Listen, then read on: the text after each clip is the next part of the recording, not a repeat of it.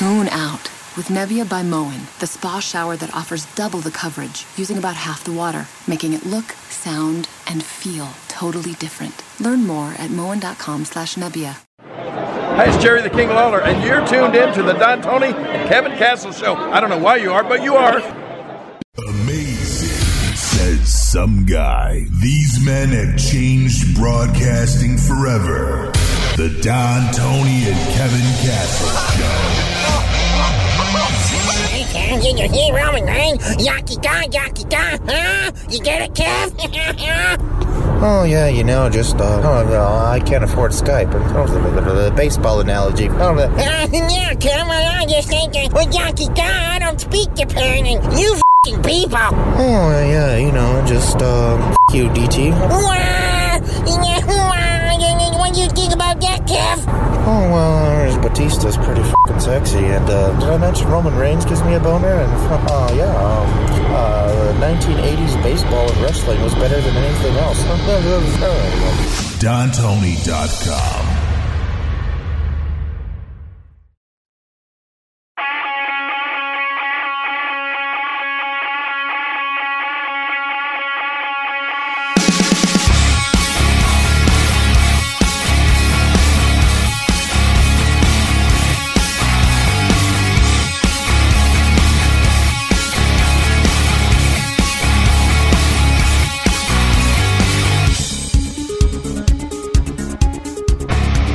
Monday night, November 25th, 2019. Welcome to this edition of the Don Tony and Kevin Castle Show. I am Don Tony, so he is Kev Castle. What's up, DT? Somebody possibly helping Seth Rollins with the AOP interference on Kevin Owens. Little bit of a swerve, kind of like teasing if Seth Rollins is behind it or not. I got to tell you, interesting Raw, interesting title change. We're going to talk about that and a few other things. I just need to remind everyone that last night you and I did 82 minutes talking Survivor Series, talking about Mauro Ranallo and Corey Graves, talking about a lot of other topics. So if tonight's show is quick, I don't want anybody to say, oh, you didn't talk about this, you didn't talk about that. So we already got into a lot of it, and I definitely invite everyone, once again, check out our Patreon page. Last week was one of the, look, every week is fun, but last week we got into some really wild shit, and I think a lot of people would just signing up just to get last week's content is probably in itself worth for the entire month. But remember, if you sign up to our Patreon, you get hundreds of Patreon exclusive shows because the entire archive is there. You don't just get last week's, but patreon.com/Don Tony. And you know what? Since we are on that topic, I want to give a shout out to Kenneth Hewlett, Shane Johnson, and Smokey. They are new and returning patrons. Oh, cool. And regarding Survivor Series, the predictions contest, I got to give some congratulations. Oh no, Diogo Nobre. He wins the predictions contest, scored 33 out of 36 points. Ray Borsier also scored 33 points, but unfortunately, he did not win the tiebreaker. The official match time of Brock Lesnar versus Rey Mysterio last night, which was 7 minutes, 0 seconds. Diogo came closest with 5 minutes and 14 seconds on his tiebreaker, and Ray was second closest with 10 minutes. So Diogo gets a prize from the prize wall or $100, and nice. Ray Borsier gets his choice of a T-shirt or a video or $25. And for people that have asked, you could get your cash in the form of either PayPal, money order, or Amazon e-gift card. And anybody that took part in the AEW contest 2 weeks ago gave away a lot of prizes. Everybody got theirs. Everybody's happy. So nice. Congrats to, Diogo, mi nome. No, wait. How do you say name in Spanish? Mi nome? Diogo Nobre? I think nombre is number. How do you say mi nome? I don't know. Oh, no, Diogo won. So, blah, blah, blah, blah, blah. Yeah, congrats to him. He's a good guy. I I tell you, on paper, I don't know what people thought of Rey Mysterio. That four-way was just weird in itself because Randy Orton, I don't know, you know, he's a baby face, he's a heel, he just beats to he just walks to the beat of his own drum or however the fuck it's called. Yeah. Drew McIntyre, you know, teasing a little bit of a brawl with AJ Styles, and Ricochet is Ricochet. But Rey Mysterio, you know, being rewarded for the whole storyline, and I think this leads to two things. I don't know how you feel about this, but for those that didn't see Raw tonight, Rey Mysterio won a four-way, went on to take on AJ Styles, and even that skit, you know, was kind of stupid with the OC saying, hey, I think that's a good idea you defend the title. I think that's a great idea you defend the title. Yeah. That whole segment shows why WWE needs a general manager or commissioner on Raw. I agree. Yeah. Because if anybody ever notices, ever since they got rid of the general manager idea, whenever someone makes a challenge to someone else, you never see that person just leave the ring. Somehow these idiots keep getting talked into having the fucking matches. You know, if you're it's storyline in yesteryear, a heel would absolutely refuse to have a match, and then the commissioner would come out and say, no, the match is going to happen, whether you like it or not. Now, when a heel is challenged to a match, ultimately these morons agree to it. Yeah. But I think Rey Mysterio winning this title leads to some matches with Humberto, and I also think, I don't know if Rey would obviously hold it to WrestleMania, but I think Rey Mysterio taking on Dominic is a possibility. What do you think? I mean, Dominic turning heel? I don't know. I'm not sure. I don't know. I mean, look, I would like to see Dominic turn heel. I mean, just, you know, father crying, why son, you know, you kind of like, you don't get that too often. I mean, yeah, we got Shane and Vince, and you've got a couple over the years, but maybe it's a friendly challenge. You know, Dominic takes on his dad. I think that would be pretty cool to see. Look, you know, the last time I actually got a kick out of seeing a father and son competing together, and I'm sorry if it's a dated reference, but I honestly thought about it. Ken Griffey Jr. and Ken Griffey. And yes, you could say Dusty Rhodes and Dustin, and, you know, when Dusty and Cody had that little reuniting when, you know, the jobs were on the line and they had to take on, I don't remember who the fuck it was, but I actually do want to see Dominic and Rey Mysterio go at it a little bit. Depends on how ring ready Dominic is. I mean, how good is this kid in the ring? He did a frog splash last night on Lesnar, but again, he's kind of unknown to most of us. We don't know what he's capable of doing. He's a lot bigger than his dad. We know that, but how good is he in the ring? That's the whole thing. Well, you know what? Like but it could be a Gaga match where Rey Mysterio, not that he goes easy on his son, but, you know, he maybe his son challenges him and Rey's like, look, you're not ready. And then Rey goes in the ring, kind of like backs off of his son a little bit, you know, going easy on him. And then his son just fucking starts going bonkers. Like, not saying attacking his father, but just showing it. The guy actually could do some moves. I mean, from what people have told me and from the little bit I've seen online, you know, Lance Storm definitely deserves a lot of credit for the training of Dominic. And Dominic is better than a lot of people think. Is he polished, you know, established? Could he be a regular weekly guy in the ring? No. But I think it's an intriguing storyline, and he could wrestle enough that even if his father does beat him, and that kind of teases a little bit of dissension or jealousy down the line, I think Dominic, as far as being jealous that his father's champion, I think that would be a great storyline. Yeah, I think it's a good storyline. I agree. Again, it depends on how good he is in the ring, and Rey probably wouldn't want him to do an angle with him if he didn't feel he was ready. But for WrestleMania, you're talking something like that? You know, WrestleMania is only about 4 months away.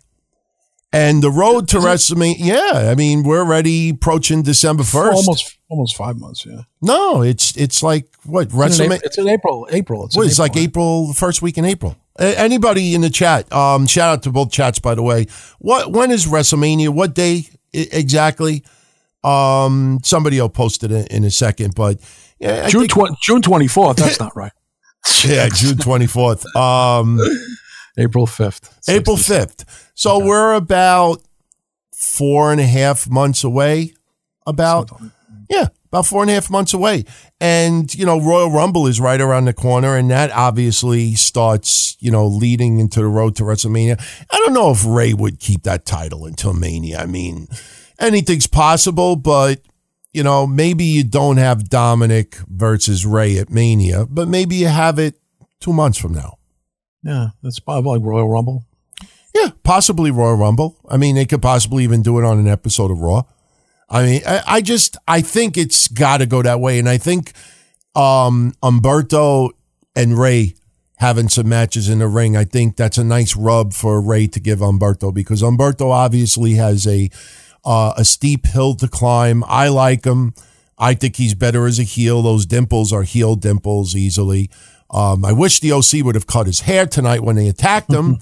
But, Humberto needs a good rub, and I think some great matches with Rey Mysterio, I think, especially handshakes after, I think it's the right way to go.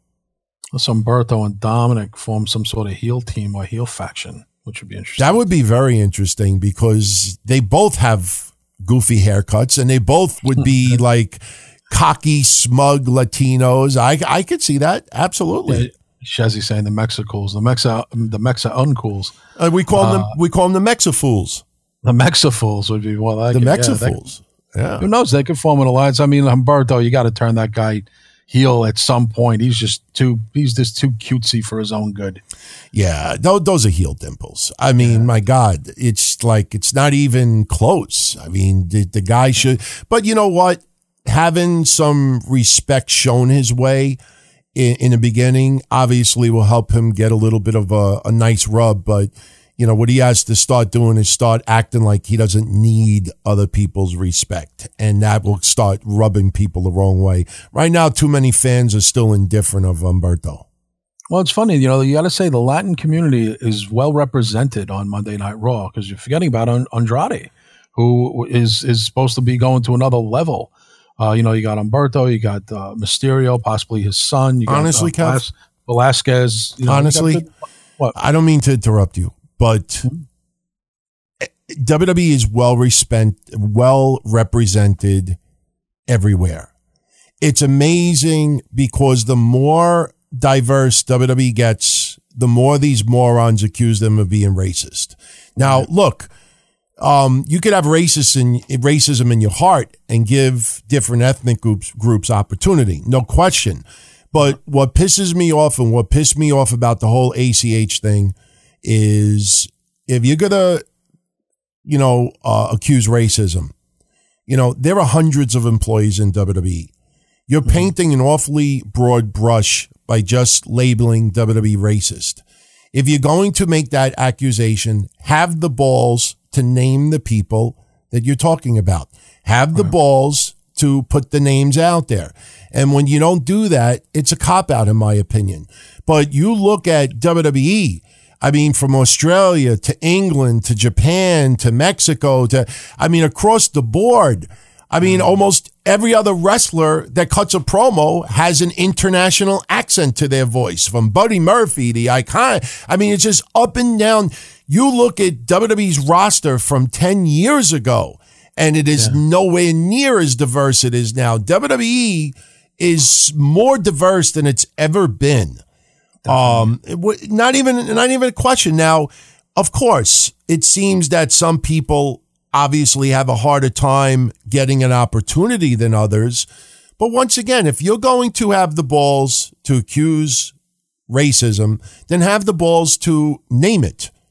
Put a name behind it. To just say WWE is racist, that's a pussy move. Yeah, it's a blank statement. And again, you're right, DT. Go back even 30 years when we were watching in the 80s. You had Tito Santana representing the Latin community, literally. Rick Martel and the Rougeaus were the Canadians. And you had, you know what I mean? It's they had their one or two guys who had that spot, like from that ethnicity. S.D. Jones and Tony Atlas were the African Americans. And that, it was so clear and cut that way.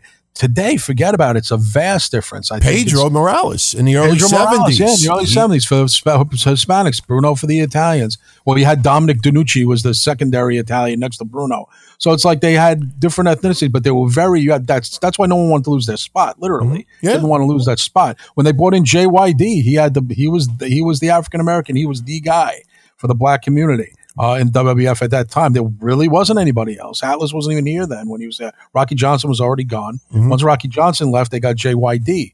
And now, again, I think everybody's represented really well, but the Latin community especially is represented. And listen, it's a worldwide fan base. Even Saudi Arabia, they have guys from Saudi Arabia now, literally.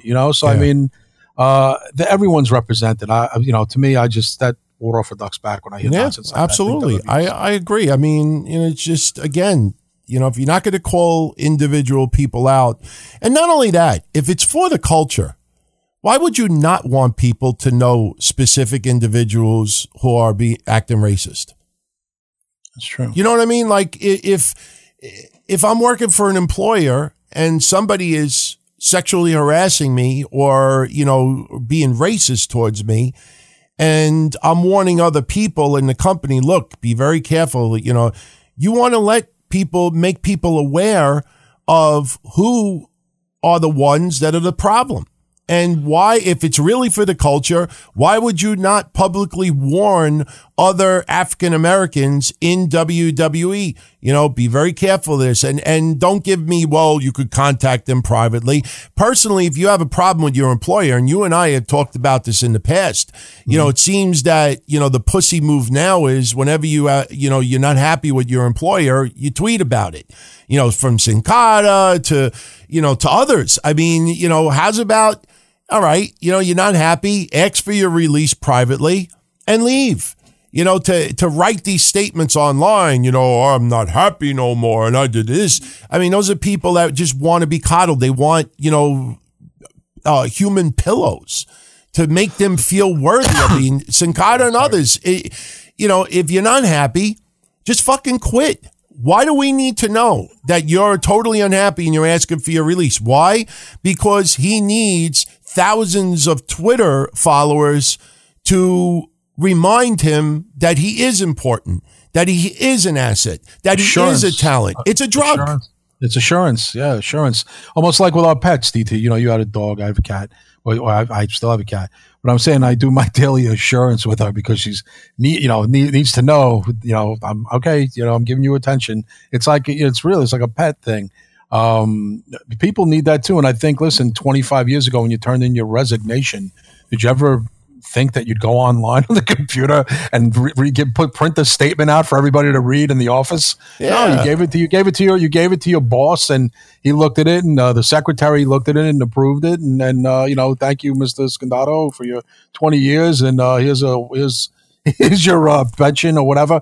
But again, everyone's like, yeah, I'm going to put this online because I want everyone to know how hard I worked. You know what I mean? It's like, come on, that's ridiculous. Jeff Jarrett, when he left to go to WCW, whether how bad the falling out is or not, Lex Luger showing up on Nitro. If social media was around back then, I can almost guarantee that almost every person who left one company to the other would not have tweeted about it.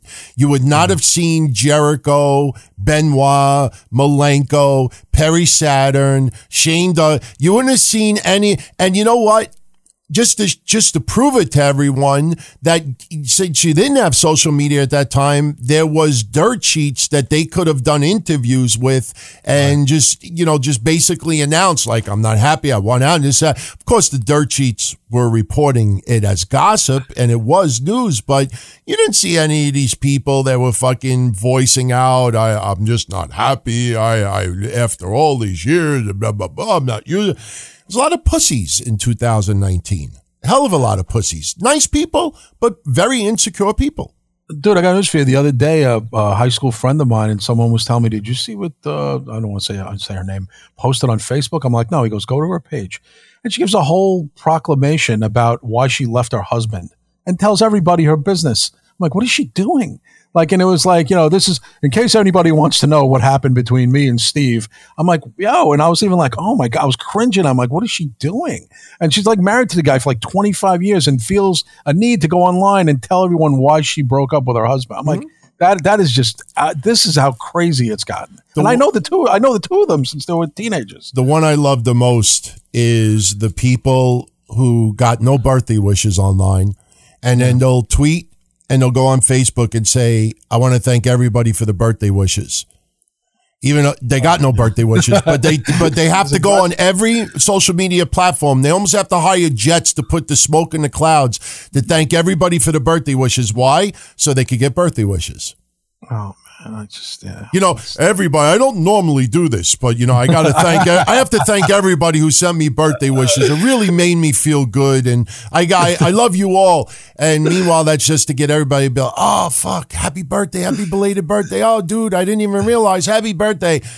Right. So much insecure people out there, man. It's just they're setting social media traps for their friends. That's what they're doing. It's called trapping. That's what one of my friends said the other day. It's when you lure your friends in to say complimentary things about you. It's called a trap. Yeah. So it's like it's a social media trap. But I mean, again, remember in the old days when like Playboy or Penthouse magazine would be like, this never happens to me, but this crazy sexual thing happens. That's the new thing, like you just said. I don't normally do this, but you don't normally do it because it wasn't available to you years ago. That's why you're doing it now. In wrestling, when people are desperate for attention, they'll do this. And you haven't done this, and neither have I, and almost everybody out there's never done it, but you've read it every month. Someone who is desperate to start a conversation, they'll write something like, and I saw a girl write it today, and I'm sorry, if anybody that's friends with her, but she writes, the Undertaker badass character was terrible. There, I said it. I don't care if it's an unpopular opinion. The Undertaker's American badass character was terrible. There, I said it. I saw that. Nobody asked you to talk about it in the first place, but that's someone who's trying to stand out so they could get reaction back. And I'm like, you know what? Go take your two fingers and go fucking play with yourself in another room. Seriously. I mean, nobody fucking asked you in the first place. And anyway, even if you felt that way, like, why do you have to act like it's such an outlandish thing? There, I said it. Anyway, you know what that was? No, not to cut you off, DT. You know what that was? It was because everyone was, and because it was deservingly so, praising the interview with Steve Austin. Well, that's why I brought it up. It was great, and I think someone felt, you know what? I'm going to piss on this parade and say I don't like the Undertaker. And listen, my brother John's not the biggest Undertaker fan too, and my brother said I'm going to get mad hate, and my brother keeps that very secretive because he knows he's got enough heat on him with Becky Lynch. But he even said, I respect the Undertaker. I'm not a fan, but I totally respect his game, his hustle, his everything. So, exactly, that's the right thing to say. But people were giving a lot of love to that interview today. So, of course, you had to have some people go, I got to be honest, I really don't like the Undertaker. I'm like, that's not the point. Yeah. It's, and what do you feel the need to say that for? He wasn't wrestling. It was a fucking interview. Well, let me ask you this, because you've seen it. Yeah. I have not seen it yet. Last night from doing the contest, and, I got to apologize for anybody earlier that saw the early entry thing that I was doing. Like I always say on the predictions contest, when we announce it on this show, that's when it's official. And everybody needs to understand that I use old templates because it's a lot quicker for me to, just change the names and this and that. And I used an old template earlier and people thought that certain people won who shouldn't have won, even though the people who I originally, posted earlier, they didn't even see it. But So just last night from doing the contest and a few other things, I never got the opportunity to see Undertaker in Austin, but I am going to watch it tonight as soon as we're done over here. What was your thoughts on it? Because I have read a lot of people's reaction online, and they said, you know, with the exception of shoot interviews that are you've been around for 20 plus years, one of the most enjoyable interviews that they've ever seen. Absolutely. It was fantastic. I mean, and so people know it wasn't some, you know, typical Gaga WWE love fest. He actually even talked about Buzz Sawyer. And if anybody in the chat knows who Buzz Sawyer, you know who he is, yeah, DT. Sure. Talked about not only was he a scumbag of a person, but Undertaker actually took his dogs that Buzz left behind, 2 Rottweilers, in a pen and abandoned ship on everyone who gave him money for the wrestling school. Undertaker got into full detail about why he doesn't like Buzz Sawyer and what kind of a scumbag person Buzz Sawyer was. And Steve Austin was saying, yeah, I knew Buzz. He was a tough guy. He goes, he was a tough guy, but not much of a human being. He was shooting. I mean, he really, really was. Buzz Sawyer, like my brother John's like, how many people don't know who Buzz Sawyer is right now? I'm like, yeah, probably, but they'll look him up. And he talked about how he took Buzz, abandoned his house, cleared it out, and left 2 dogs there. And Taker took him and got them good homes and stuff, and he got into that. But he got into a lot of stuff about that. Him and Steve were not that close. 2 Texas boys, grew up the same way, same exact age, same background, but they were not tight in the back, and they admitted that. And they even said, Steve said he was to himself, and Taker had his Bone Street crew with the guys that he was down with. They talked about him and the Soul Taker, how far he goes back with Papa Shango, how Taker got Papa Shango in the WWE, which I knew about because he was boys with him from Memphis. They covered everything. They went from training with Buzz, from playing basketball to being the Punisher under a mask, wrestling Bruiser Brody with the Von Erichs. And the Undertaker even squashed the rumor that he debuted in 1984, according to his Wikipedia, which he did not. He debuted in 1986. And Austin even said to him, dude, 84, you were in high school. You just got out of high school. He goes, I did not debut in 84. You know what? I got to give you and I credit. Because anybody that goes back to the Minority Report days, for many, many years, we used to always joke about Undertaker's age. We would always joke about his age because people were just wrong online. And then we would joke about Jay Lethal's age, that Jay Lethal was always 19. But the Undertaker, for many years online, they had the wrong years. And, you know, of course, we didn't know exactly his debut because we didn't have it on video. But for the most part, we knew that they were off by a few years. And at some points, there were people that thought that it was being done deliberately to hide the Undertaker's age. And I remember somebody and the funny thing is, because when somebody published the high school yearbook photo of Undertaker, which does look kind of comical, you would think that since they posted the yearbook, common sense, you could do the math and figure out what year he graduated. You know, because if you have a senior year high school yearbook, unless you were left back a couple of times or you were a genius and skipped a grade, by figuring out if you were in senior year, you were probably 17 years old. Correct. And he said it, and you guys will hear it. He graduated 1983. He told Austin graduated the same year. 1983, he graduated. He was on the independent circuit briefly in 86 when Buzz was training him. And 87 is when he had his first full year in wrestling under a mask as the Punisher, wrestling as a job guy for the Von Erichs. So you'll see it. He'll clear up everything. Him and Austin, same exact age. And like I said, I had no idea they were not tight back then. They worked together well. They said they got along. They were cool. But they were not buddies. And Austin says he couldn't, and they were saying that they couldn't believe that they weren't better friends. So I thought that they were chummy and everything. And Austin just said he was by himself. And Austin would say I was a ornery prick sometimes. And Taker would say he hung out with everyone hung out with specific people. But it was a great interview. They covered everything. The badass character, Undertaker coming back and feeling he looked pretty heavy when he first came back. Didn't like the way he looked. He looked kind of bloated. But Austin played some clips, and Austin was just going wham, wham, and he's like, throw it, and he's hit Shane McMahon, you hit, and it's just funny. They're going through clips, and they're talking about the clips while they're showing them on the screen. They're drinking, they're having toast, they're drinking whiskey together. It was fantastic. I love the format, way better than the Stone Cold podcast. It was just a real comfortable, relaxed format. It went 95 minutes, I think. It was an hour and a half plus. Okay. All right. It was really good. You guys will enjoy it. It was a lot of fun. You don't have to be a huge taker, but those are two. Talk about. It's like, to me, DT. You know what that was like? De Niro and Pacino sitting across from each other. Eastwood and Stallone. That's what it reminded me of. The biggest names, and they both look pretty damn good for 55, 54. Yeah. And Taker's in great shape, and he talks about Michelle and his family and everything. It was not your typical WWE dribble. They discussed everything and talked about being backstage and being pissed off. Undertaker talked about the time he was mad at Vince and wanted to punch Vince, and even showed a clip in the ring where he was generally upset during an angle, and you'll see, I don't want to give it all away, but you'll see a specific time where he even said he wanted to go and punch Vince McMahon when he got to the back for putting him in this bad position. And you'll see what he's talking about when you watch the program. Okay. All right. Very good stuff. Yeah. Excellent stuff. The one thing from reading the recap that I was really glad about, and Mish and I talked about it very recently on Breakfast Soup, is, there was a lot of comments and thoughts over the years that Undertaker absolutely did not like the American Badass character.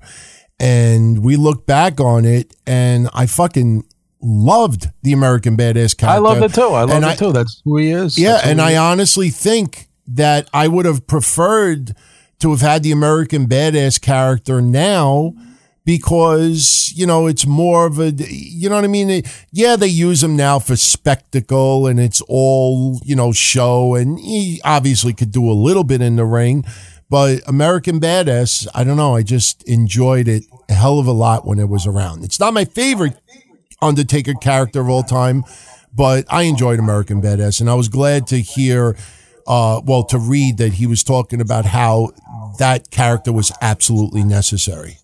Yeah, and he actually talked about transferring it into Big Evil, and how Big Evil was not the American Badass. It was a different character. It was turning, it was changing. And then when he came back, if you remember at the Madison Square Garden, when he came back, put the hat on again and donned the Undertaker gear, it was slowly but surely happening. And he talked about why he did it. And according to Austin, the American Badass was a big success. He actually sold a lot of merch. Austin was putting it over big time, that it came back at the right time, and crowd popped big for it. It was not a failure. American Badass is not considered a flop in the annals of wrestling. No, absolutely not. I thought it was great. Yeah. I'm going to watch it tonight. I definitely recommend everybody check it out, and I think people will appreciate it. And look, I've said for the last couple of years that WWE was going to really start domesticating the Undertaker, really humanizing him. And I think this is probably the furthest they ever went to really humanizing the Undertaker. I think within 5 years, that man will be put in the WWE Hall of Fame. He will. Yeah, did they talk about that yesterday? He talked about not sitting in the general audience with the people in the Hall of Fame. The one thing that he didn't talk about much was Paul Bearer, which I found interesting. Nothing, no animus or anything like that towards Paul Bearer. Just very brief about Paul Bearer. Very brief. Talk more about Mankind than he did about Paul Bearer. It's probably still a sensitive. Yeah, it's probably a sensitive topic, and actually Kane didn't come up too much either. They had to cover so much ground with 30 years with this guy. But if you want to hear about the early years of him trading with Buzz in the front yard of Buzz's house, where neighbors were going by and Undertaker was doing rollovers in the grass, it's a funny story where he's like, "There's no ring. I gave you $2,500." It was funny, and Buzz is like, "This is the beginning of your trading."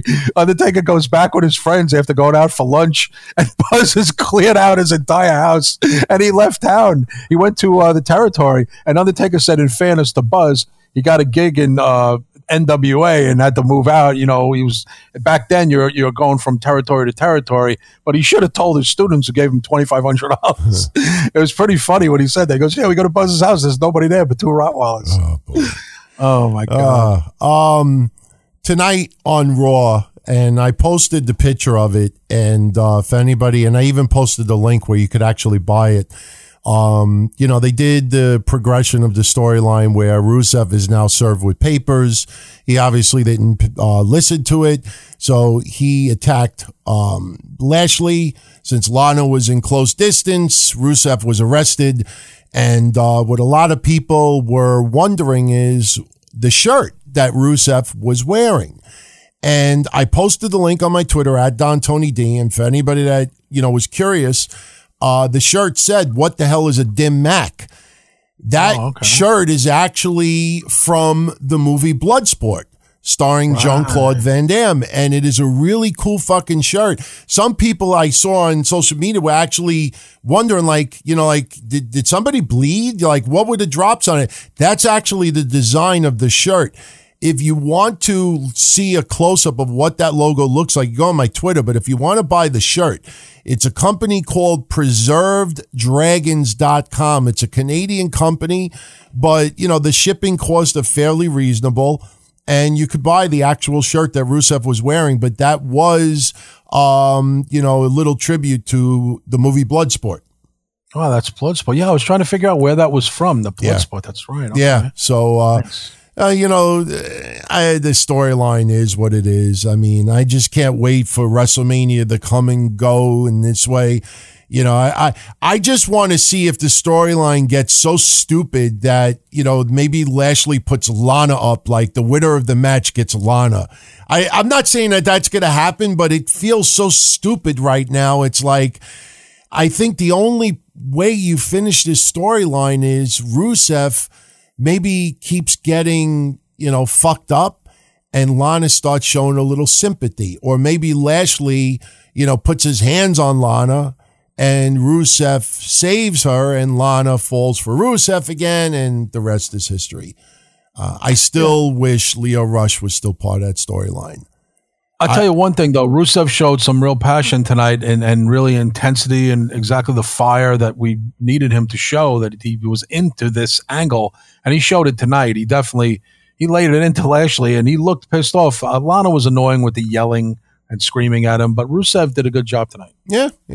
So trying to think what else. We'll talk about Seth Rollins in a minute, but as far as matches tonight, I mean, I don't know if anybody even realized it, but when Lashley and Titus O'Neil had their match, it only lasted a minute. When AOP took on Hawkins and Ryder, it only lasted a minute. When Buddy Murphy took on Matt Hardy, it only lasted 2.5 minutes. So you look at it, I mean, the majority of tonight, look, Charlotte versus Asuka, I thought it would have been a cool way if Charlotte wants to get revenge on Asuka, that Charlotte spits the mist into Asuka's eyes. Give her a taste of her own medicine. But no, we don't get that. Asuka once again spits in Charlotte's eyes. She gets pinned because, apparently your shoulders are frozen to the mat when you get ink, spit in your face. But then as soon as you're pinned, you're just rolling around like your body's, on fire. I love the mist and everything, but I still think, if you don't want Charlotte to win tonight, let her spit the mist in Asuka's eyes and get disqualified. Yeah, that's true. Asuka still gets the win. It was a 17-minute match, and I enjoyed the match quite a bit, but the way it ended was I don't know. What'd you think of all that? The match itself was okay. I thought they'd have better chemistry. There seems to be some little misses here and there amongst move sets between them. Kairi Sane was really annoying. I actually wanted Charlotte Flair to hit her outside the ring. She makes that face that goes, that'll wipe that smile off her face for a moment. You know what? I'm so glad you brought up Loyola, because I got to say this tonight. I don't know if anybody noticed it tonight, but tonight was the first night in a long fucking time that Jerry Lawler was back. No puppy stuff, obviously, and sexual references, but Jerry Lawler was back to his wise ass instigating, just real, just vintage Lawler, taking shots at the crowd, taking shots at the baby faces. Lawler, I fucking thought was great tonight. And, a lot of people are asking it. And anybody, look, again, we're all everybody's wrestling sources, all these exclusive sources everybody has. Nobody knows what the fuck is going on with Dio Madden. But if you follow his social media, he's been showing pictures of him when he was wrestling. So I'm starting to wonder if Dio Madden is going to be returning to the ring on a full-time basis. And maybe WWE has decided, for the foreseeable future to have 2-man teams on Raw, 2-man teams on SmackDown. Yes, NXT has Beth Phoenix, along with Ronaldo and Nigel McGuinness. Yeah. But I tell you, man, Vic Joseph, I have warmed up to tremendously. Oh, he's good. He's like a combination of Michael Cole and Joey Styles. Of course, he's not as knowledgeable with the movesets, but he's got energy now. When he first was on, now I realized that it was nerves and trying to find his spots. This guy, it just controls, and just with the play-by-play. And I thought the commentating tonight, the dynamic between the two of them was the best that they have had so far. I agree with you. Did you Lawler say, and somewhere Charlotte's dad, Ric Flair, is looking down on her, and Vic Joseph goes, King, Ric Flair's not dead. He was throwing a lot of digs tonight. It was funny, though. That was fun. I generally was drinking something. I was spit out my drink. I was like, that was funny. You want to know something? He's not dead. Someone in the chat, post Jerry Lawler's age and post Jim Ross's age. And the only reason why I'm bringing it up is not to throw shade at Jim Ross. I know a lot of people are throwing shade at Jim Ross. I give him a pass for all the years that he's entertained. And, he lost his wife, which he is devastated upon devastated. Yeah, he's never got over that. He will never, ever get over it. And wrestling is a release for him. It's not strictly about money, for that a lot of people think. But the thing is, Jim Ross is 67 years old. And thank you for doing that, Eddie and David. Thanks, guys. Jerry Lawler is older than Jim Ross. And Jerry Lawler tonight, 69 years old, was so sharp. I mean, it could be 20 years ago, and maybe he's not as great as when he was 50, but for a 69-year-old being that sharp and that quick, it was just, I loved it. I just really appreciated a 70-year-old commentator. He's going to be 70, DT, in how many days? Yeah, very, very short amount of days. November 29th, Jerry Lawler is 70 candles. Yeah. 4 days. I mean, I follow JBL, one of very few wrestlers that I follow. And the blocked. I have really changed my feelings on JBL over the years. It's amazing. I mean, I just really appreciate that guy. What that guy does in the African countries for the less privileged and just, people who are poor. I don't think anybody understands what this guy does. If anybody had a clue, you'd be shocked. But the one thing that stuck out with me, and it's weird how sometimes people say and do things that just really, affect your life. JBL has actually affected my life. And I'm not kidding. This is not, blowing, out of proportion. I have said for the last 2-3 years that I do a boatload of reading, studying, just trying to learn a lot of tech stuff, and always, especially Mish, picking his brain about loads of shit. My office, politics.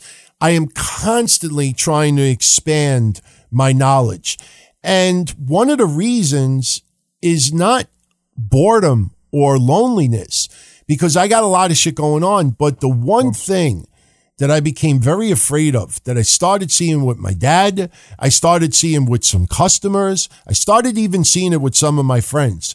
JBL was talking a couple of years ago on how, with all the concussions that he has had, that he always plays chess and does things to keep his brain stimulated, because keep his mind sharp, because he thinks that if he doesn't keep trying to expand his knowledge, that, he thinks that is preventing, some of the brain issues from all the abuse over the years.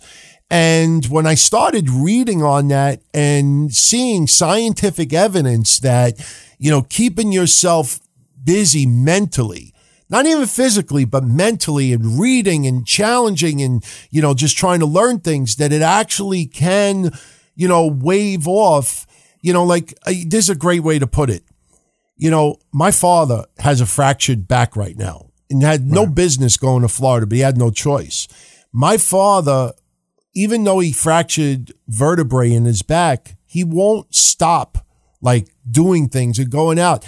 And he told, my mom, not, maybe a month ago, that my father's afraid that the day that he decides that, all right, I'm going to kick back, relax, enjoy the rest of my life, go on vacations, take it easy. He thinks that the minute he stops that busy life, that he's going to turn into a vegetable. Your brain becomes relaxed and you start, your mobility and your cognitive functions. And it's true. When some people just give up on, just all that energy, it's like they just, debilitate almost immediately. And I agree with you. My mom is 76, retired from the bank at 70, but the last 6 years she's a teacher's aide voluntarily 4 days a week to keep her mind out there, being around kids, being around teachers. It's the same thing to stay active as a senior. And my mother's in a lot better shape now than she was in her mid-60s. Yeah. She's in better condition now. I have a customer right now. She's 96 years old. And she comes in and we talk about a few things. And I'm just sitting there in amazement on how sharp she is. She's sharp as a fucking knife. And, I'll say to her, sometimes I'm nice and I'll say, listen, I got to go do a bank drop. Would you like for me to drive you home? Because she doesn't drive. She comes in and she pays insurance for her husband. She's got house insurance with me. And she'll be like, no, I'm going to walk to the drugstore and then I'm going to go pick up some things and go to the library and this and that. And I'm saying to myself, my God, this woman is 96 and she's walking blocks and doing this and doing that. It's God bless her. But, Jerry Lawler, this is a perfect example of a guy who is up there in age and is still sharp as a knife. And, he, with the money that he has and everything, plus I also think with the death of his son, my God, you lose your son. There's no way to even understand what that pain feels like. But, you see Jerry Lawler and Jim Ross, a lot of people say, why do these two guys still need to commentate? Well, you know what? Both of them are around 70. Both of them suffered tragic deaths to their closest, members of their family, one a wife and one a son. And all you've been around for 30, 40, 50 years is pro wrestling. Pro wrestling seems to what makes them happy the most. And, I can't, not, what? Who was the commentator for the Mets, that Ralph Kiner? You remember Ralph Kiner? The last couple of years when he would go in the commentating booth? Yeah, and he was getting a little bit lost there. Yeah. A lot of people that don't live in our neck of the woods, if you want to look it up for yourself, go on YouTube. There are quite a few videos there. Just look up Ralph Kiner, final 1-2 years of his life doing guest commentary for the Mets. Yeah. And when you listen to him, he had strokes. Like you could, and I'm not making fun of him, but at some points you couldn't even understand what he was saying. Dude, it happened to Dick Clark. It happened to. Yeah. And they would still bring him in every Sunday. So I really appreciate the work that Jerry Lawler did tonight, putting in perspective his age, the fact that, he hasn't done this full time in a while. And, with the death of his son and his health issues, the guy fucking almost died in the commentating chair. That's got 10 years ago already?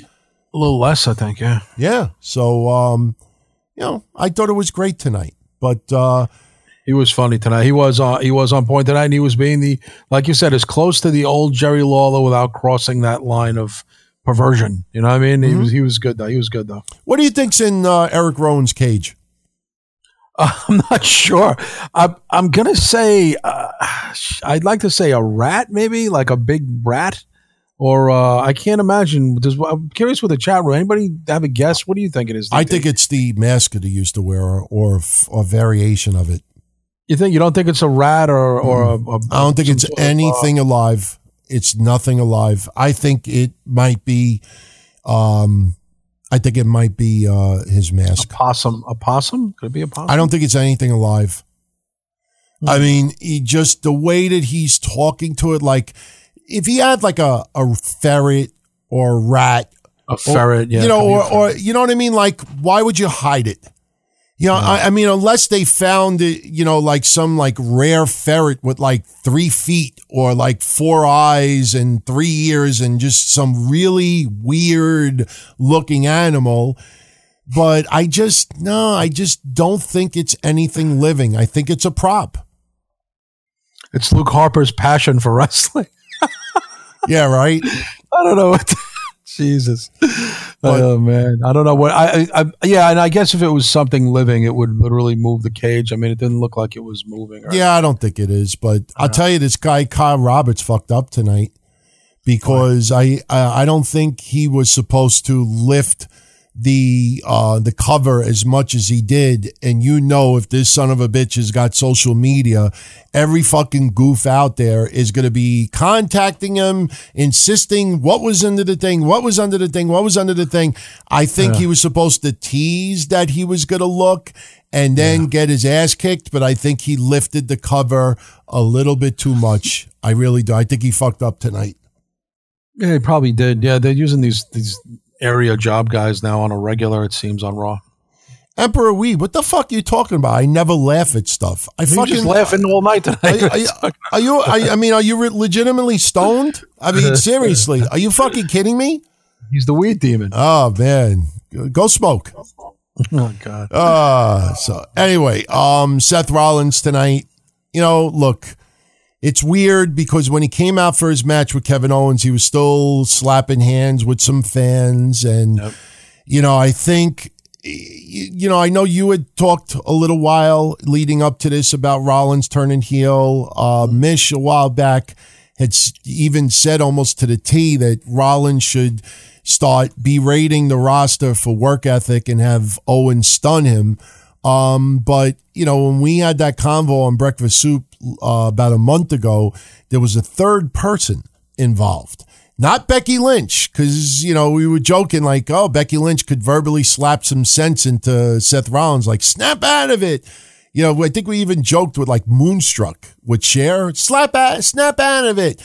But somebody is trying to do favors for Seth Rollins. And Seth Rollins cutting a promo tonight, a la Triple H in 2011. I don't know if anybody remembers when Triple H was doing the state of the Raw roster and everybody started walking out on Triple H. It was kind of a carbon copy of that.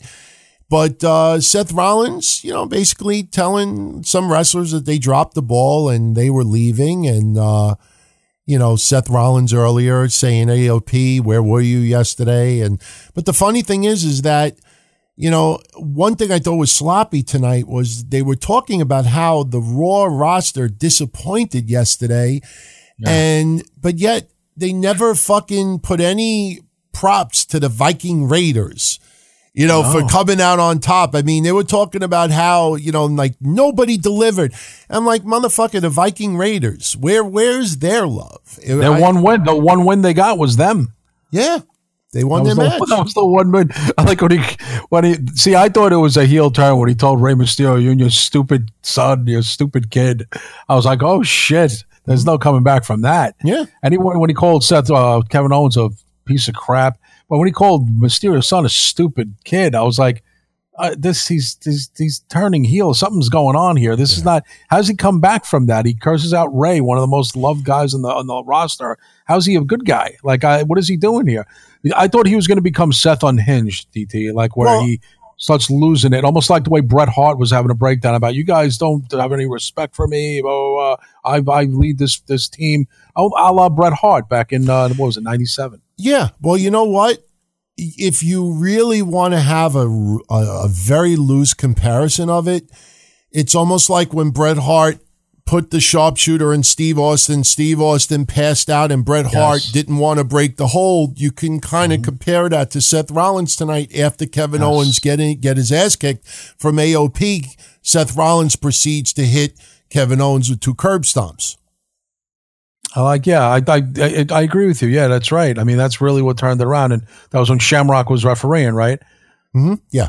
Yeah. I think, again, I don't know if this, you're right, AOP purposely didn't attack Rollins.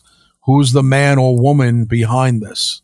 Like, that's the whole mystery. And is it going to force Seth Rollins' hand to become a bad guy, or he'll fight the system in spite of somebody trying to make him a bad guy? Yeah, Mitch said a while back that he thinks AOP would be great henchmen for someone. And I thought Rollins was gonna run up and hug him, but didn't you think that when they took the jackets off, like we expected Rollins when he said, "Come on," and then all of a sudden have this smile on his face, and but you sounded just like Rollins, by the way. Come on. I really don't want to impersonate Seth Rollins. Good Lord. Yeah, I've appreciated him standing up for WWE as much as he has, but. He's a gimmick now, and that's why it's not working with him. DT, Shane McMahon makes sense because of Owens' involvement in this? I'm not sure. That's the guy behind the scenes? It's possible, but I'm not sure. Okay. I think the storyline has to go a lot deeper than that. I think it does, in my opinion, because with Kevin Owens helping. Being on one of the War Games teams, it's like there could have been some really great teaser as far as storylines go, and then maybe you end up doing a swerve where everybody thinks Kevin Owens is going to turn on Raw, but it ends up being Seth Rollins instead. You kind of think that would be a cool way to go, but the way WWE is with some of these storylines, I think the problem is we overthink it sometimes. And I think if we keep it simple, we probably could figure it out a lot easier. I just don't know what they're going to do with Shane McMahon, but this is obviously a design to start the storyline to lead to WrestleMania. Yeah. So you're right. We'll see what happens. But we're trying to think what else went down tonight. We talked about Ray. We talked about AJ and Rey Mysterio, which I thought was an excellent match. Matt Hardy back. Yes, Matt Hardy came back. That's by the way, for those that don't know, this was his first match on Raw in 2019. Oh wow, it's been that long? Yeah, it's been that long. His first match, 2019.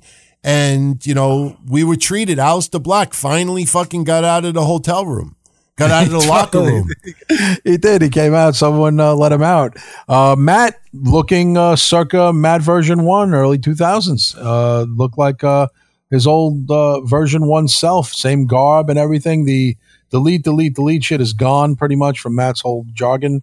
He's old school Hardy Boy, even though he's in his mid-40s. But he looks good. And people are like, greatest a jobber. But not for nothing, guys. What are they going to do with him? I mean, if they're not going to let him do the deletion thing or anything, I think he's going to be putting people over. He's of that age. Everybody's not Chris Jericho, where you come back in your mid-40s and you're a top guy. I think he's not going to be a job guy, but he's going to put over guys like Buddy Murphy and Aleister Black. It's just that's the progression of things. I don't, there's nothing wrong with that. I don't mind him trying to bring the younger talents up by losing matches. But what I don't want to see is Matt Hardy constantly getting squashed in 2-3 minutes, because Matt Hardy can still go. I think it's better suited for Matt Hardy to have 5, 7, 8 minute matches and, let him win occasionally, but almost like the way they treated R-Truth. And I'm not talking about 24/7 title. I'm talking about, R-Truth was getting a little bit of momentum, winning matches.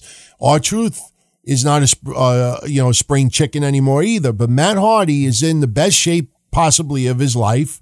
He could still go, and to have him just enhance others and have literally no chance in a match, to me, I think that's just really dumb. Because Matt Hardy, when you're squashed and you're just taking a beating, you're not telling any story other than you getting your ass kicked. If Matt Hardy, let's say, went 8 minutes or 9 minutes with Buddy Murphy, what would you rather have? Buddy Murphy squashing Matt Hardy in 2.5 minutes, or a 4-star match where Buddy Murphy squeaks out a win? I agree with you. They should give him more, but again, it's what they see in the back. Matt is doing work in the back, and I think his thing is going to be more of an effective guy in the back than he's going to be a talent out there. I don't know. I guess it depends on what Matt's arrangement is with them. Maybe this is Matt's like, let me get in the ring. I'm in good shape. They're like, listen, you have to put guys over. Matt could be like, yeah, no problem. We don't know. And plus, Jeff, who knows what Jeff's status is? I don't know. I think ultimately the WWE would love to have Jeff and Matt back as a tag team, especially nowadays with them being on SmackDown. The Hardys being on that show on Fox, that would be ideal. Well, the Usos should be back pretty much any day. I'm always waiting for that music. Uso. I'm always like, when I see like someone's going to come out, it's going to be Usos. I'm surprised they haven't come back yet, but I think it should be before the end of the year. No, it's going to be literally any week now. I mean, they're just about ready to bring them back to TV. So it's going to happen sooner than later. I mean, I don't know exactly what week. I mean, we don't work for them. And all the geniuses out there with their sources don't seem to know anything. So, but, from people that I have talked to a little bit, any week. I mean, it's literally any week now that they're going to make their return. But when they return, they're going to make a big deal out of it. And they don't want them to be thrown out there in like a fatal 4-way to determine the new number one contenders for a tag title or something like that. And plus, New Day versus Usos was just really overdone way too much. But with the New Day currently the tag champs, if the Usos come back, especially because of SmackDown being on Fox now, they may force that match again. So yeah, that's true. Well, Usos are on SmackDown roster? Well, I don't think either one were drafted yet. No, I don't think either. They weren't drafted at all. Mm-hmm. They weren't drafted. They're free agents. Yeah, anybody that thinks they're on Raw or SmackDown, no. They were not drafted because of the situation. So they could be pretty much brought in. And, I personally think they're better suited to be put on SmackDown. But, we'll see. We'll see. Mm-hmm. Tozawa, That's your boy. I said it last week, and you see it already. Tozawa put on a great match last week, the week before, last night. But to me, Tozawa, they're just not going to utilize him the right away. And tonight, he got squashed in 2 minutes. Yep. There wasn't much of a match. And I thought against Andrade, I thought it would be. But it's funny, Andrade looks so much bigger than him. He's like twice his size. Yeah. And that pretty much was Raw tonight. I know Friday, Bray Wyatt is going to debut. Another puppet, which means more merchandise revenue, which is a good thing. I have no idea what puppet he's going to debut, but the big question is, who is he going to feud with next? That's a good question. Yeah, he handily beat Daniel Bryan. Reigns is kind of preoccupied right now, I think, with Corbin. So I'm not sure who would be his opponent. It's not going to be Kofi. The way a lot of people have read Bray Wyatt since he's been the Fiend is that everybody who he has faced are people that he crossed paths with back in the day. And he is basically getting revenge on all the people. I know, as Bray Wyatt, he's trying to save them, but the Fiend is the one that's the monster trying to destroy everybody from Bray's past. So if you just look at Bray's matches in the past, he's still got Braun Strowman to maybe get involved. It's a good opponent for him. I was thinking of that. Braun Strowman can occupy his time for the next couple of months. Ultimately, Roman Reigns, that one a lot of people think may happen at Mania. I'm not so sure. I'm convinced that Bayley versus Sasha Banks is taking place at WrestleMania. That could be, yeah. I think that's almost a guarantee. I mean, it just kind of feels like that's the way. Bailey says too many times, me, I, me, and intentionally not saying we regarding her and Sasha. I think, and I still think that there is a possibility that Sasha Banks will be the baby face in this feud that they will ultimately have. You're probably right. Yeah. So other than that, I think we're close to being done. We ran close to an hour. We obviously, like I said, we talked about a lot of stuff yesterday. The fallout from Survivor Series is being felt now. A lot of the news going on these websites is just asinine. If the pay-per-view was awesome yesterday, the news would have been that Vince McMahon was extremely happy with Survivor Series. If matches were not good, like the women's main event, then you get the news. Vince McMahon was not happy with the main event. It's common sense, dumb stuff. And the funny thing is, the news about Vince towards Keith Lee, because if anybody goes back 2 or 3 days, you'll read websites where Vince McMahon thinks Keith Lee could be a monster heel on the main roster. Today, those same websites were writing that Vince McMahon thinks that Keith Lee could be one of the most beloved wrestlers on the main roster. That's in a 72-hour stretch that they totally did a 180 on their own shit. But I'm going to talk about this more on Wednesday, but I think I figured out who I can compare Keith Lee to as far as this generation, not saying he'll ever be on the level of this person, but I think Keith Lee, as far as beloved by the fans, his physique, his stature, his energy, his ability, I think Keith Lee has the perfect opportunity. I love the people in the chat saying Mark Henry, Ice Train, Ice Train. I mean, they're trying to bring. I have not read anybody write who I'm gonna look. They just kind of. And the funny thing is, they're all trying to compare it to black men from yesteryear. I'm going to talk Wednesday. I think Keith Lee could be our generation's Dusty Rhodes. That's a good one. I mean, he's actually in better shape than Dusty Rhodes, and he looks. Bam Bam. See, people saying Bam Bam Bigelow. I don't see it. Bam Bam Bigelow never had that. Although I knew Bam Bam Bigelow personally, but he never had that real intimate connection with the fans.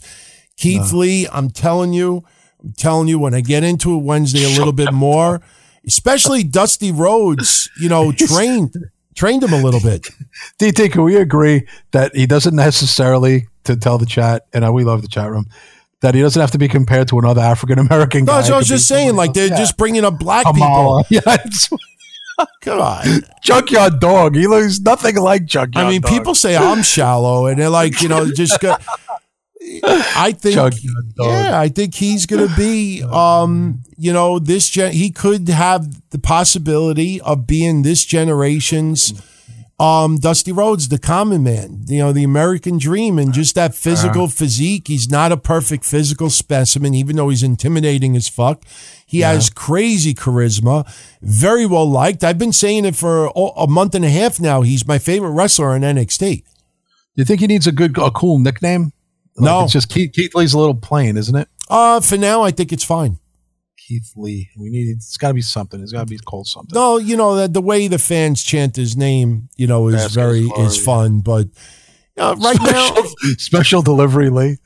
Nah. Come on, guys. Rugged Keith Lee.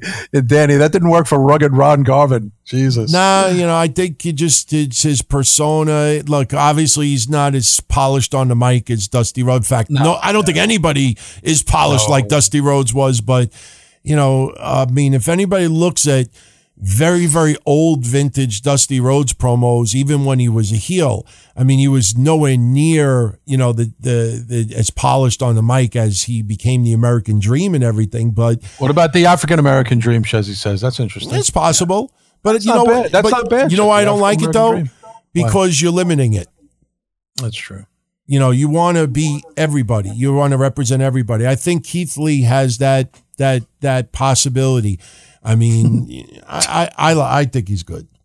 People pictures of Akeem dancing. What is wrong with people? Oh man, DT, you can appreciate this. I'm sure you saw this story too. Congrats, former WWE superstar James Ellsworth got engaged at Disney this weekend. His actually fiance is pretty cute. I did. She, people were joking and say she, is she of age and everything. I'm not gonna lie, man. I'm just gonna say it. I fucking stuck up for that guy quite a bit in the past. I don't do it for a thank you or an acknowledgement or anything like that, but the funny thing is that the very few people that actually defended him on some things way back when, it's like, because they're blue check marks, they just fucking, they don't pay no mind to anybody. But then when they're down and out, they look for everybody's seal of approval and forgiveness and everything like that. And I'm really, really happy for the guy. But it was like, you know what? Good for him. Fine. You know what I mean? Like, good. Congratulations. But, it's like, the guy just didn't seem to pay mind to a lot of, I'm not saying me, I'm just saying just in general. I know there were a lot of people that stuck up for him back then. And, he just, went off social media, did not, show any appreciation for anybody. And then when all this other controversial shit started coming out, that's when he was looking for everybody's support. That's why when I make the blue checkmark remark in a lot of situations, especially the Saudi Arabia thing, I mean, from day one, I went totally against these stories that everybody was reporting.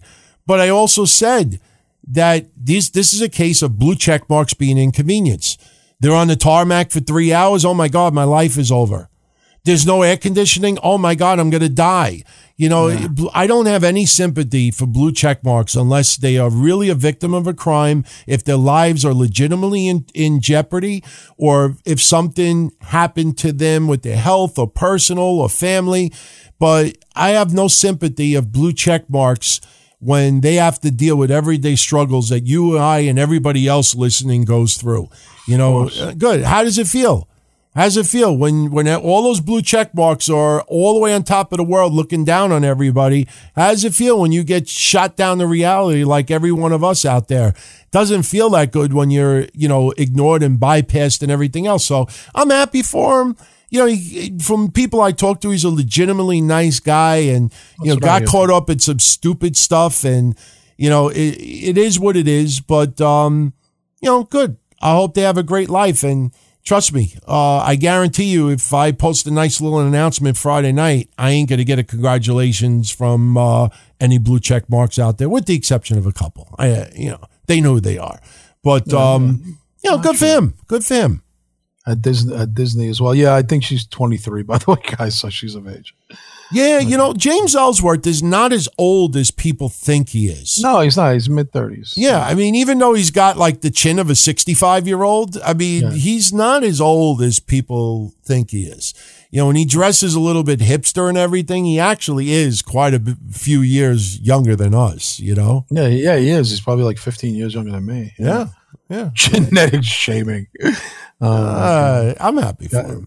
Again, he bounced back from a very embarrassing. That was pretty embarrassing what he got caught up with 2 years ago. He's 34. Press said he's 34. Okay, 34. all right. By the way, for anybody that's interested, if you want to check out our Patreon page this week, this past Friday we did Wildcard Friday. Believe me when I tell you, I never thought about this before we talked about it Friday.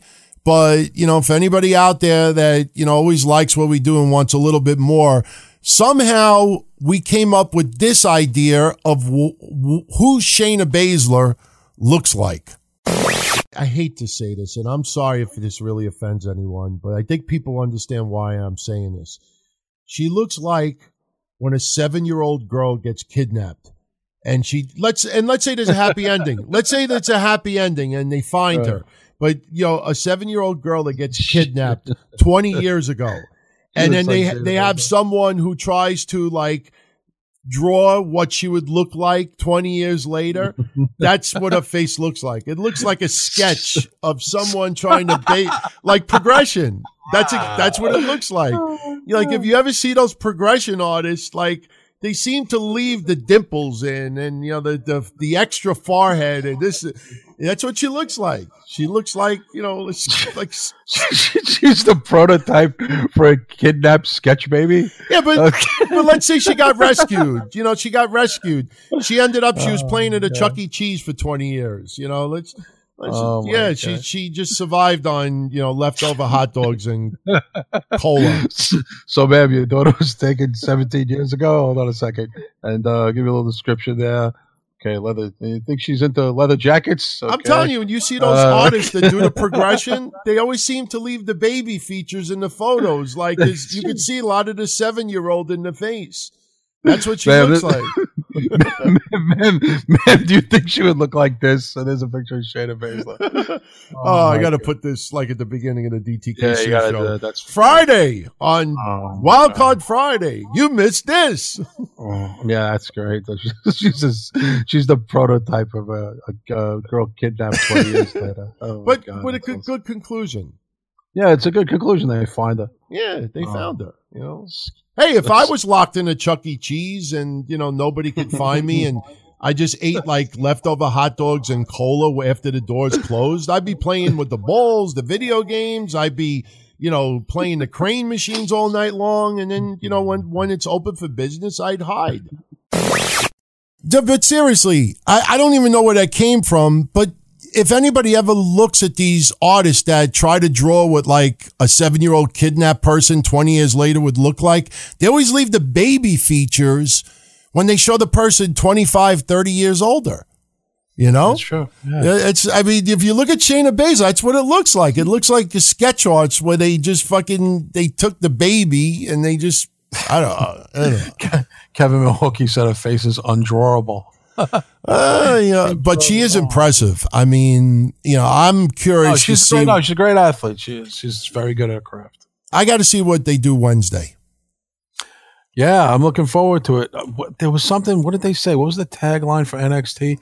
How can you not watch NXT? I think that was the tagline tonight. They said during the commercial. Yeah, I mean, how can you not watch? Like that's their new thing now. It's going to be interesting to see where this goes on a weekly basis now because, I had said this on Wednesday Night Dynamite about a month ago that WWE, I don't think is worried about AEW at all. And I don't think AEW is worried about WWE at all. Because AEW has their own niche. And look, if AEW stood exactly the way they are right now, if they're making money and they're not losing money, even if they stood as is for the next couple of years, that's not a bad thing. But a month ago, I felt like WWE, it's almost like the stock market. If you remember, and I use this as a reference, if you remember Trading Places, the movie with Eddie Murphy and Dan Aykroyd, and towards the end of the movie where Dan Aykroyd is telling Eddie Murphy, not yet, when they're in the stock market and they're waiting for the perfect opportunity and they go, bam! And they fucking put the stock up and everybody starts buying and the value goes down and they make those people that's what it felt like with WWE. Like, not yet. Bam! Now it's like, okay, now we're fucking gonna let the wolves loose. And they made NXT have such an impressive showing on Survivor Series that, if you're not into Riddle now or Keith Lee or Ciampa or an Adam Cole, and you know what? This made me feel so fucking good today. I went on some websites, wrestling websites, to look at their polls of people voting their favorite match. I've not checked WWE's site yet. Hopefully I'll do so. In fact, I will later this week, but I checked a whole bunch of wrestling websites today to see what fans polled as their favorite match of Survivor Series. And every website, the two top vote getters were the men's 5-on-5 and Adam Cole versus Pete Dunne.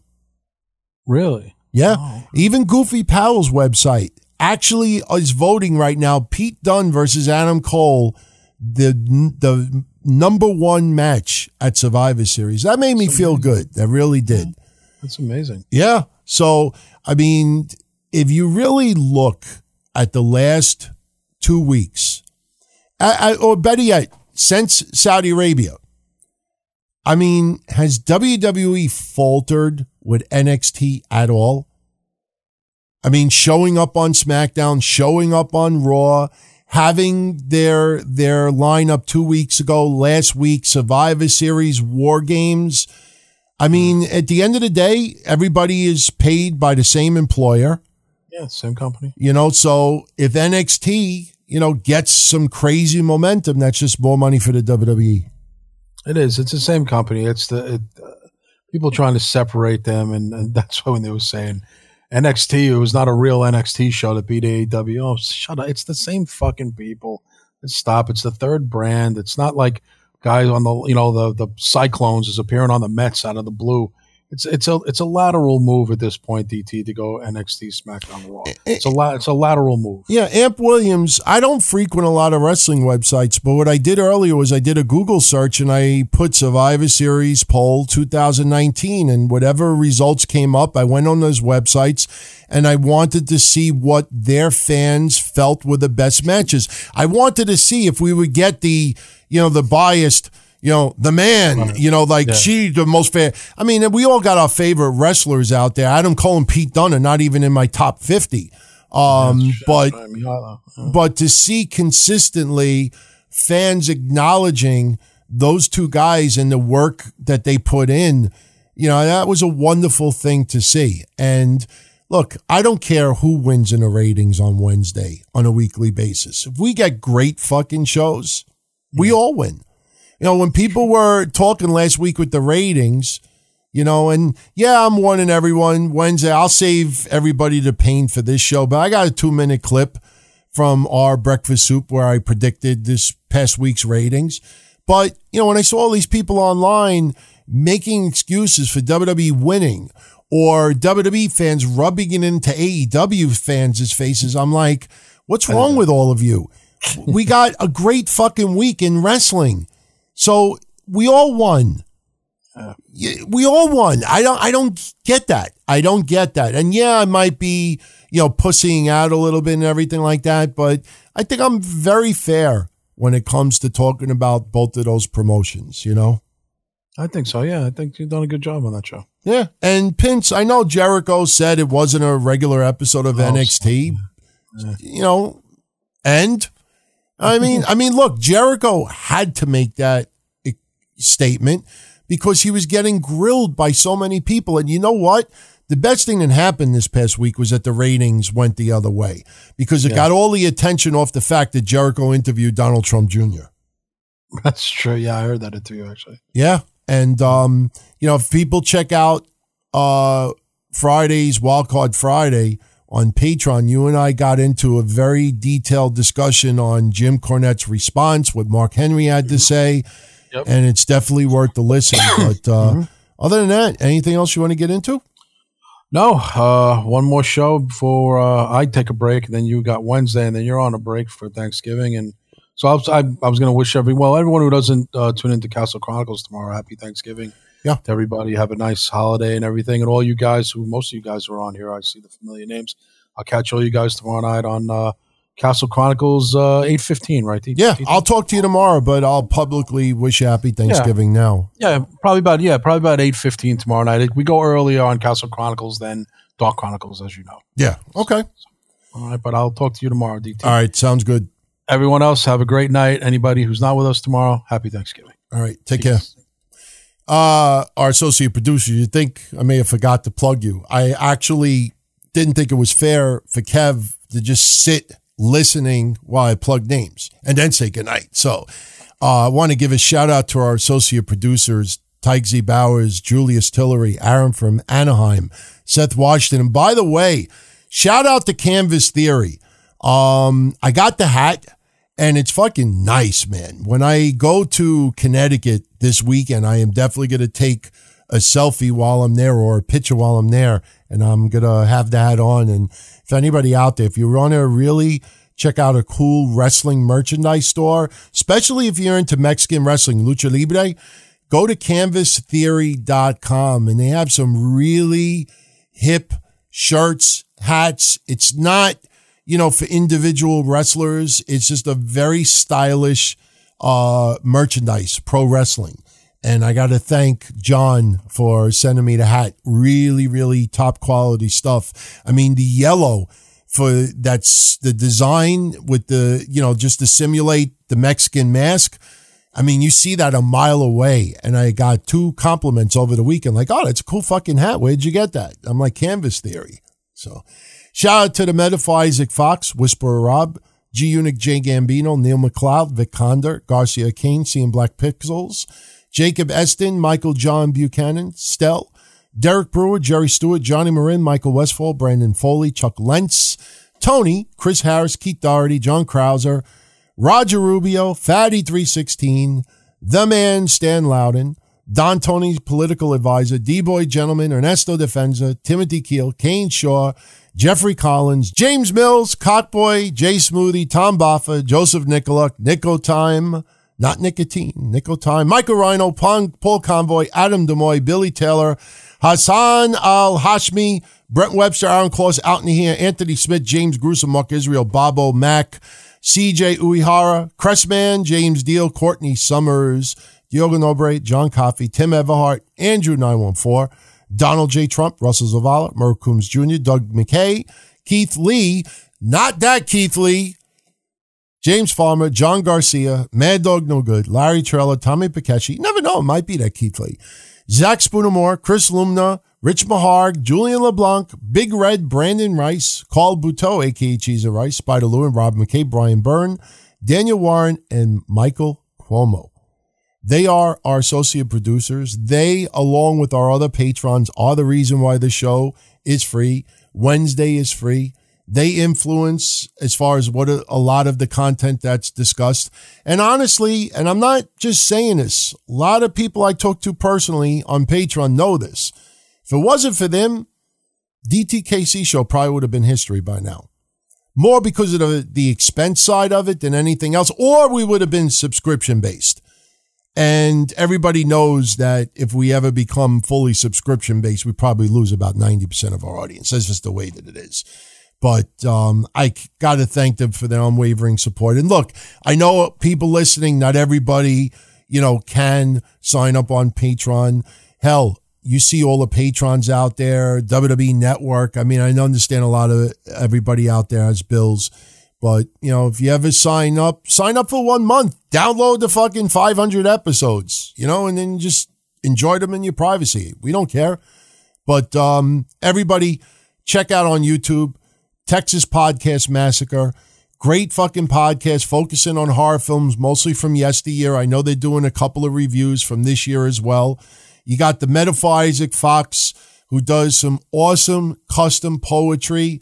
I know some of you out there have contacted him. I wanted Isaac Fox to write me up some poetry. I'm just saying it straight out publicly. He was going to write me up some poetry that I was going to, say to my girl Friday when I do ask that very important question. And I am going to record it. And if she gives me permission, I will stream it for everybody afterwards. But I decided I got to just be me. I'm not writing nothing down. I'm not reading anything from a fucking paper. Whatever the hell comes to mind, that's what I'm going to say. Some of it will probably be goofy as fuck, but I got to thank Isaac for offering just unwavering support to, just give me ideas of what to say. Very, very good people. Isaac Fox, very, very good person out there. Shoot the Defense. Stell's got a great podcast by soccer fans, for soccer fans. He has a Patreon as well. Tons of exclusive content that you can't find anywhere else. I know a lot of you, especially our international audience that's really into soccer, are loyal supporters of Shoot the Defense. Great podcast. You can find them on Twitter under the same name. Rock Reviews, another great podcast that focuses on a lot of music from yesteryear, and they just review it in a very unique way. Sneaker Addict, DJ Dells. tons of sneaker reviews, but also does some great wrestling-related content. And he is good people as well. You can find him on YouTube under the icon of Sneaker Addict. You got Elman Shah and his Displayed store. For anybody that saw that video game artwork in my studio I'm working on over here for the video shows, that is Elman Shah's artwork. And I posted a link on Twitter. And for all of you out there that said it was really cool and you were going to pick it up, trust me, you won't be disappointed. I'm actually going to be ordering one for my girl's brother. He was obsessed with having a copy. SubZeroComics.com for all your wrestling, comic book, and pop culture collectible needs. Christ in the Toyverse, Bob O'Mac, shout out to you, my friend. Thank you once again for that video intro for Wednesday Night Dynamite. I will be utilizing it very, very soon. He's got his own podcast, Christ in the Toyverse, reviews a lot of collectibles, bobbleheads. He is the one that did that very funny review of my bobblehead, and it's still on YouTube. Go check it out. Raul Romo's on eBay. If you're into pro wrestling cards, packs, he's got a great store, and I have been a customer of his, and he has sent me some really cool stuff. And your Terry Funk card that you sent me, that will be on display when I start video. And finally, last but not least, Your Best Bargains, LLC. Shout out to Mike. He's got an Amazon and an eBay store under the same name, and he's got everything from everyday items to collectibles, and you should support them all, because not only do they have unwavering support for us, but every single one of them brings something unique to the table. I didn't just plug 7 wrestling podcasts. Honestly, as far as wrestling shows go, Wrestling Soup and our network are the only 2 networks that you need, because there's just so much content that is put out every single week, and every show is different, and it's just, you can't get enough. Patreon.com/Don Tony, Patreon.com/Wrestling Soup. $5 for each one of the channels. You'll get so much content on a weekly basis, you won't be able to hear it all. And I'm not exaggerating in the least. And the cool thing about our page, and I've said it before, if you sign up and you don't like it for any reason, contact me. Don't wait a month and then complain, but contact me in a couple of days. Say, DT, look, I signed up. I'm not feeling it. Can you refund me the money? No questions asked. I'm out here, everyone. Enjoy your Thanksgiving. All the best. Don't forget, tomorrow night on Patreon is Kev Castle's solo show, Castle Chronicles. Wednesday, I will be back with Wednesday Night Dynamite. We'll be talking NXT TakeOver. The show's on Wednesday, AEW. We're going to talk a little bit more about MLW, this continuation of the god-awful shit going on within Ring of Honor. I've been saying it for about a month now. I think right now it's a contest of who's going to implode first, Ring of Honor or Impact Wrestling. And it's a shame, because there's some very talented wrestlers on both products, and they're being overshadowed by a lot of bullshit. And it's a shame. But we will get into everything but Raw and SmackDown on Wednesday. And I hope you all enjoy the rest of the weekend. Happy Thanksgiving once again. Kevin and I will return 1 week from today with your next edition of the DTKC show, which will be already December 2nd, 2019. Follow me on Twitter at DonTonyD. The website, DonTony.com, and again, Patreon.com/DonTony. Be well, everyone. Catch you all again soon. Ciao. Son, oh my. It was fun to channel surf. It was kind of hard to do a little pocket pool after you hitting the last channel button 50 times for 2 hours plus. Son, oh my. And his whole idea of overanalyzing, oh, he's an alcoholic and he misplaced the belt. And how could you have someone champion like that? The fuck out of here. Wednesday night. Dynamite. You can have fun. You really are.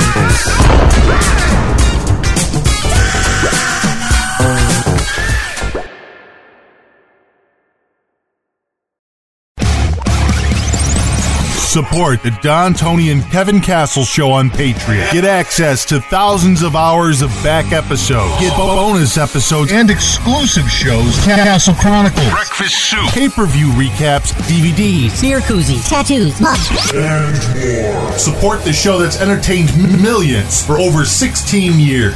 Patreon.com/Don Tony. Once again, Patreon.com/Don Tony. New to Medicare?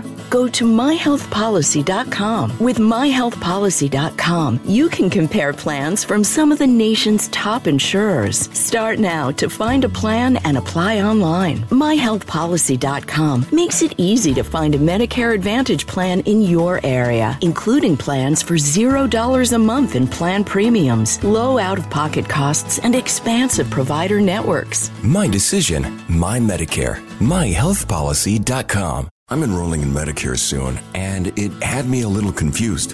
Then I found myhealthpolicy.com. With myhealthpolicy.com, I could go online and compare Medicare Advantage plans from some top-rated national insurers, including $0 monthly premium plans.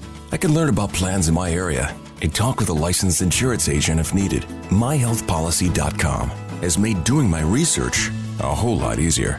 My choice, my Medicare, myhealthpolicy.com. New to Medicare? Start now. Go to myhealthpolicy.com to learn about some of the top-rated Medicare Advantage plans in your area, including plans for $0 a month in plan premiums, low out-of-pocket costs, and expansive provider networks. If you're thinking about a Medicare Advantage plan, myhealthpolicy.com is a great place to go to find a plan that meets your needs. Learn more about your options. Even talk with a licensed insurance agent. myhealthpolicy.com.